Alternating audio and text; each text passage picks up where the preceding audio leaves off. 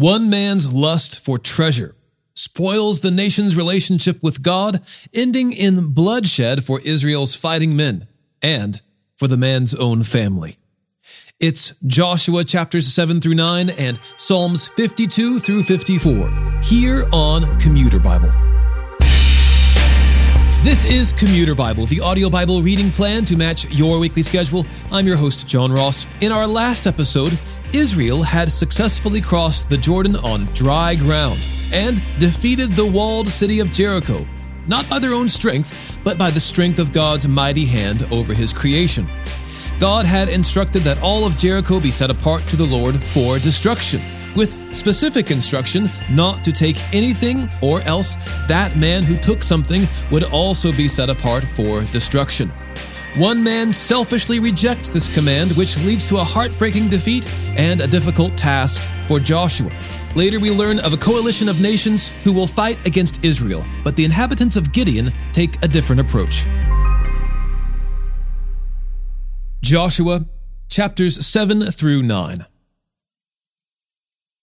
The Israelites, however, were unfaithful regarding the things set apart for destruction. Achan, son of Carmi, son of Zabdi, son of Zerah, of the tribe of Judah, took some of what was set apart, and the Lord's anger burned against the Israelites. Joshua sent men from Jericho to Ai, which is near Beth-aven, east of Bethel, and told them, "Go up and scout the land." So the men went up and scouted Ai. After returning to Joshua, they reported to him, "Don't send all the people, but send about 2,000 or 3,000 men to attack Ai. Since the people of Ai are so few, don't wear out all our people there." So about 3,000 men went up there, but they fled from the men of Ai. The men of Ai struck down about 36 of them and chased them from outside the city gate to the quarries, striking them down on the descent. As a result, the people lost heart.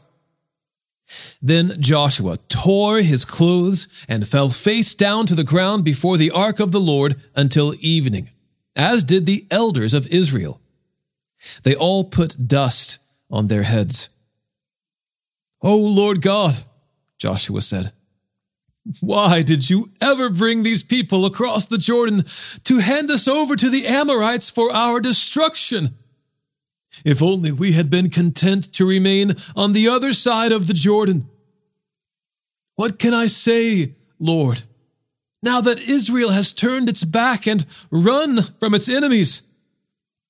When the Canaanites and all who live in the land hear about this, they will surround us and wipe out our name from the earth.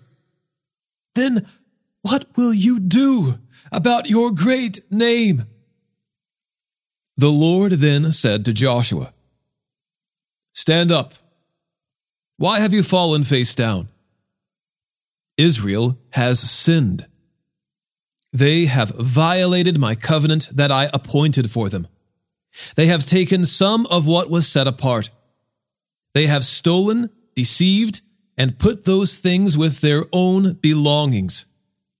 This is why the Israelites cannot stand against their enemies. They will turn their backs and run from their enemies because they have been set apart for destruction. I will no longer be with you, unless you remove from among you what is set apart. Go and consecrate the people.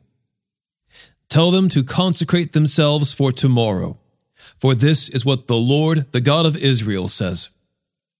There are things that are set apart among you, Israel. You will not be able to stand against your enemies until you remove what is set apart. In the morning, present yourselves tribe by tribe. The tribe the Lord selects is to come forward clan by clan.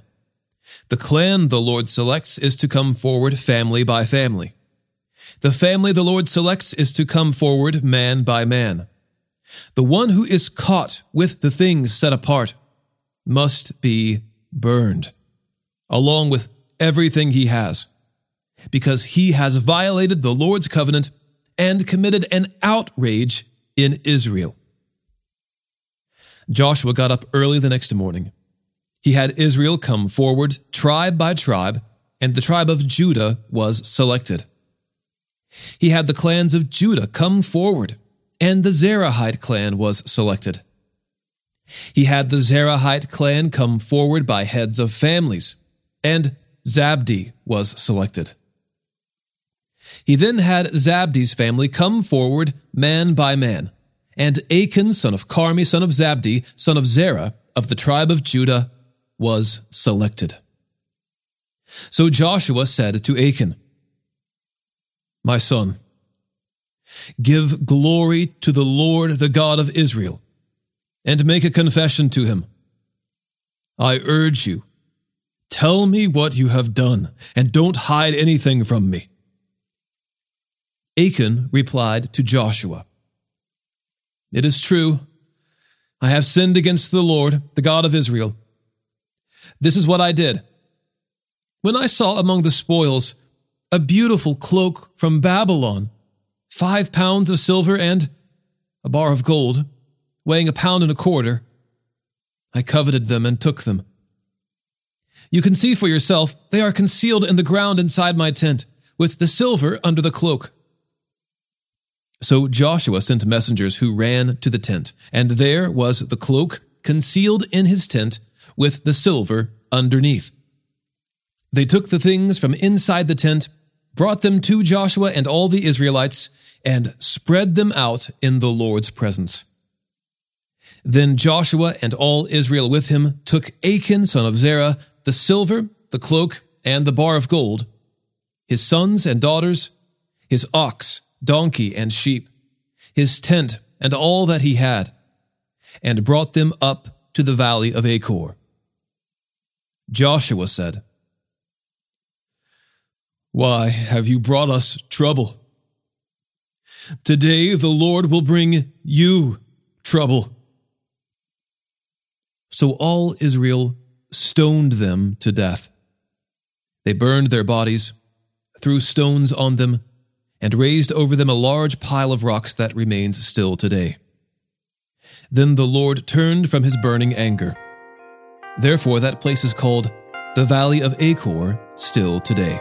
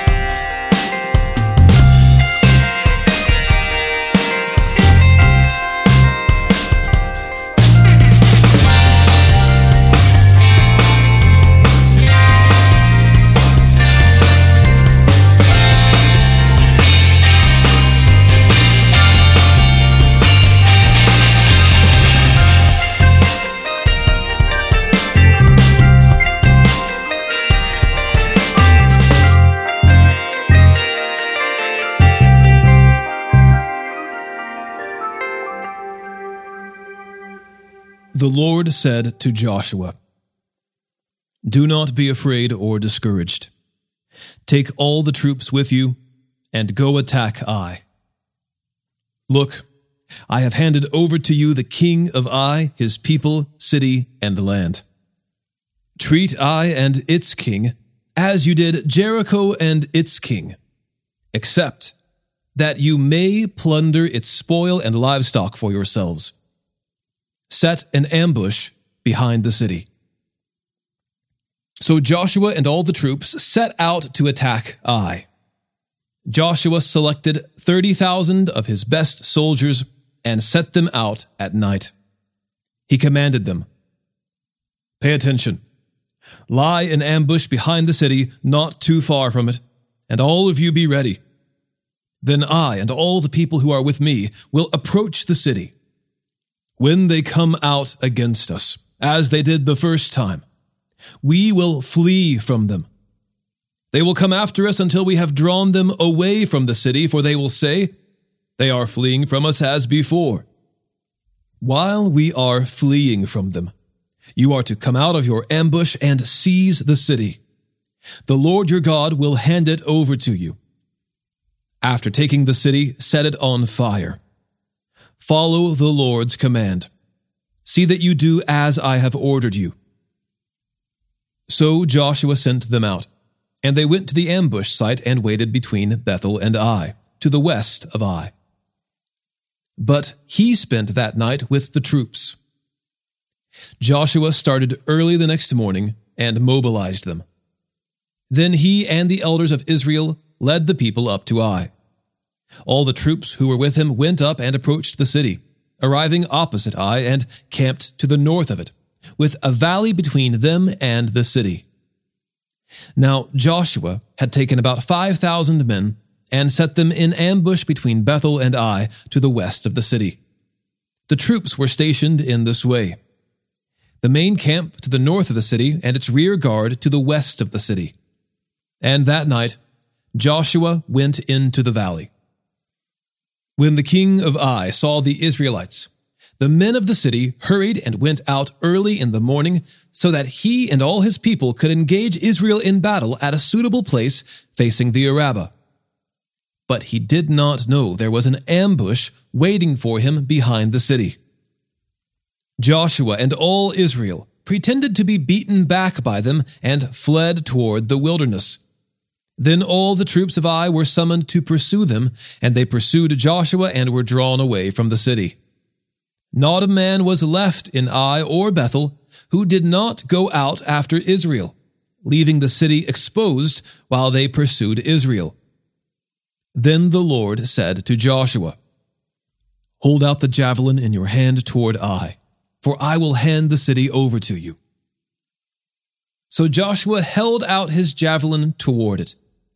When he held out his hand, the men in ambush rose quickly from their position.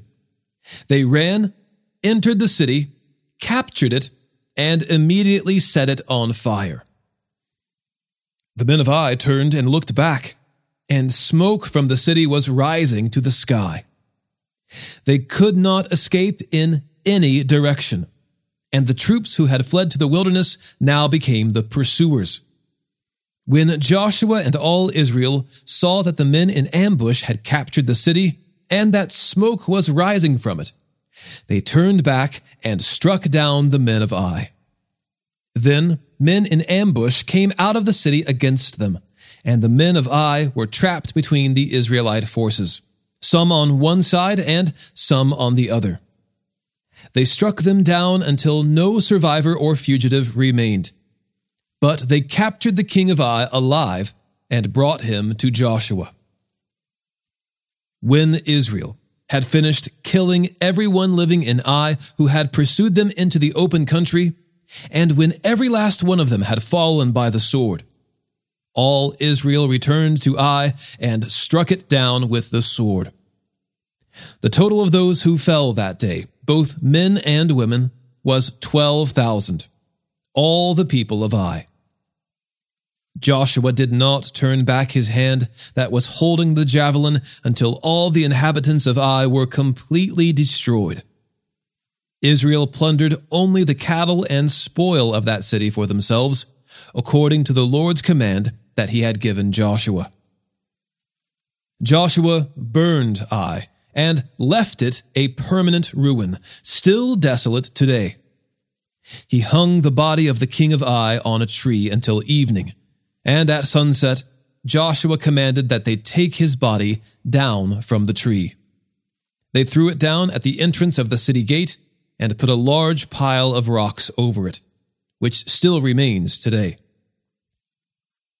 At that time, Joshua built an altar on Mount Ebal to the Lord, the God of Israel, just as Moses, the Lord's servant, had commanded the Israelites.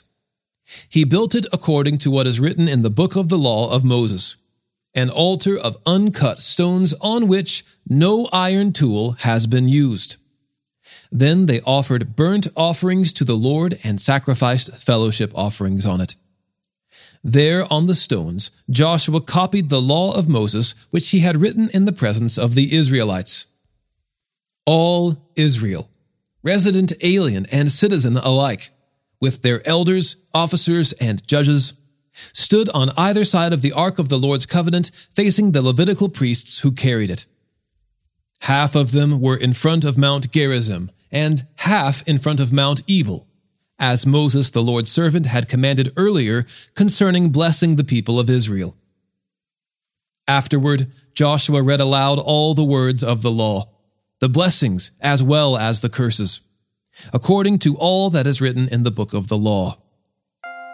There was not a word of all that Moses had commanded that Joshua did not read before the entire assembly of Israel, including the women, the dependents, and the resident aliens who lived among them.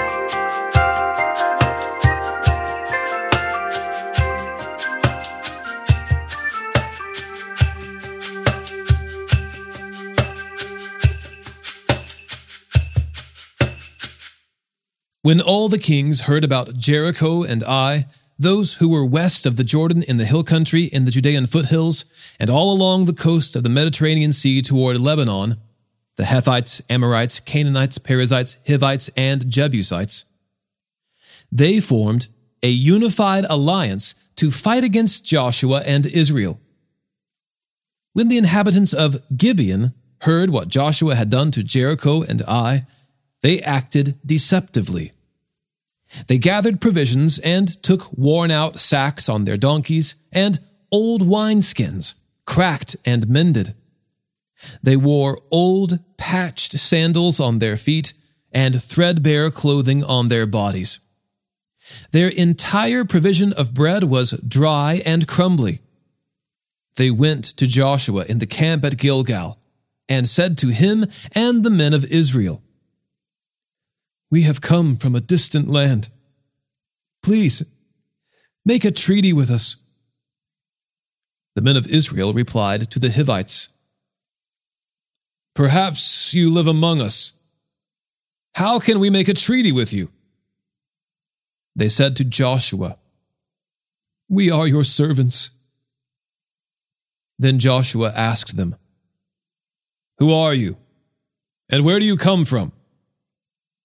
They replied to him, "Your servants have come from a faraway land because of the reputation of the Lord your God. We have heard of his fame and all that he did in Egypt, and all that he did to the 2 Amorite kings beyond the Jordan, King Sihon of Heshbon and King Og of Bashan, who was in Ashtaroth. So our elders and all the inhabitants of our land told us, 'Take provisions with you for the journey. Go and meet them and say, "We are your servants. Please make a treaty with us." This bread of ours was warm when we took it from our houses as food on the day we left to come to you. But see, it is now dry and crumbly.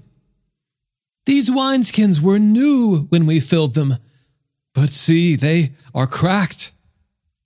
And these clothes and sandals of ours are worn out from the extremely long journey."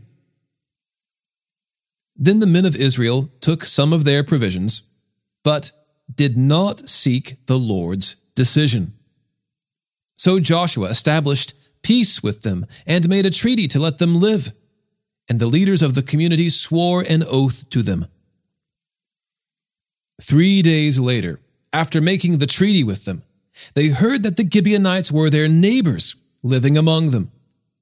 So the Israelites set out and reached the Gibeonite cities on the 3rd day. Now their cities were Gibeon, Chephirah, Beeroth, and Kiriath-Jearim. But the Israelites did not attack them because the leaders of the community had sworn an oath to them by the Lord, the God of Israel. Then the whole community grumbled against the leaders. All the leaders answered them, "We have sworn an oath to them by the Lord, the God of Israel, and now we cannot touch them. This is how we will treat them. We will let them live, so that no wrath will fall on us because of the oath we swore to them." They also said, "Let them live." So the Gibeonites became woodcutters and water carriers for the whole community, as the leaders had promised them. Joshua summoned the Gibeonites and said to them, "Why did you deceive us by telling us you live far away from us, when in fact you live among us?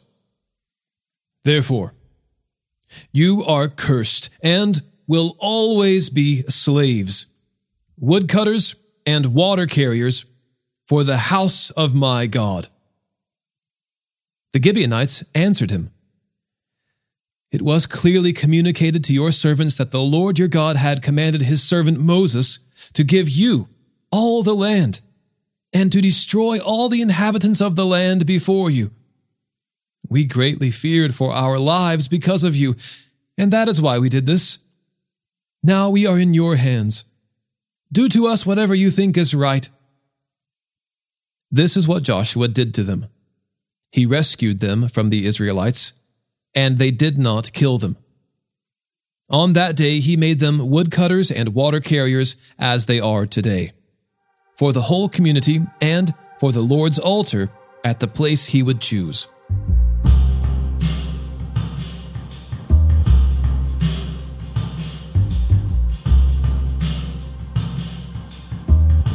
Psalm 52. Why boast about evil, you hero? God's faithful love is constant. Like a sharpened razor, your tongue devises destruction, working treachery. You love evil instead of good, lying instead of speaking truthfully. You love any words that destroy, you treacherous tongue. This is why God will bring you down forever. He will take you, ripping you out of your tent. He will uproot you from the land of the living.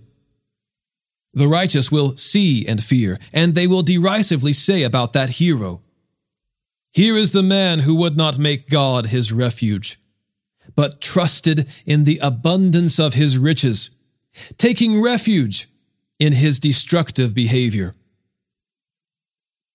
But I am like a flourishing olive tree in the house of God. I trust in God's faithful love forever and ever. I will praise you forever for what you have done. In the presence of your faithful people, I will put my hope in your name, for it is good. Psalm 53. The fool says in his heart, "There's no God." They are corrupt, and they do vile deeds. There is no one who does good.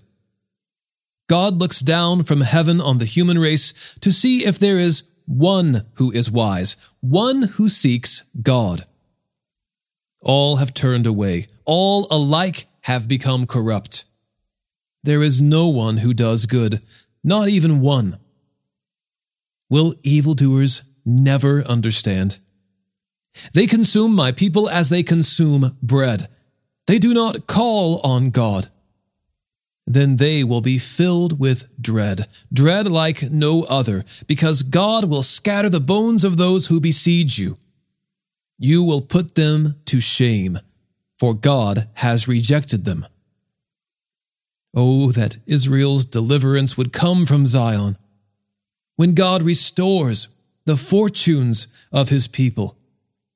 Let Jacob rejoice. Let Israel be glad. Psalm 54. God, save me by your name, and vindicate me by your might. God, hear my prayer. listen to the words from my mouth. For strangers rise up against me, and violent men intend to kill me. They do not let God guide them.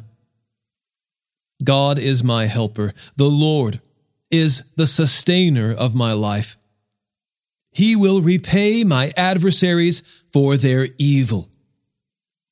Because of your faithfulness, annihilate them. I will sacrifice a freewill offering to you. I will praise your name, Lord, because it is good. For he has rescued me from every trouble, and my eye has looked down on my enemies.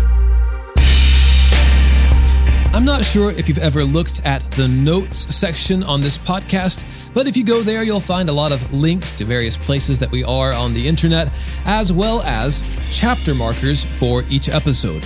Depending on the player you're using, you can actually use chapter markers to skip ahead from one chapter to the next. That comes in handy if you're looking at an episode later and want to come to a specific chapter. All of that is there in the notes. I hope that's helpful to you. Today's episode was narrated and orchestrated by me, John Ross, and co-produced by Bobby Brown, Caitlin Ron, Eric Williamson, and the Christian Standard Bible. Thanks for listening, and remember, happy is the one whose delight is in the Lord's instruction, and he meditates on it day and night.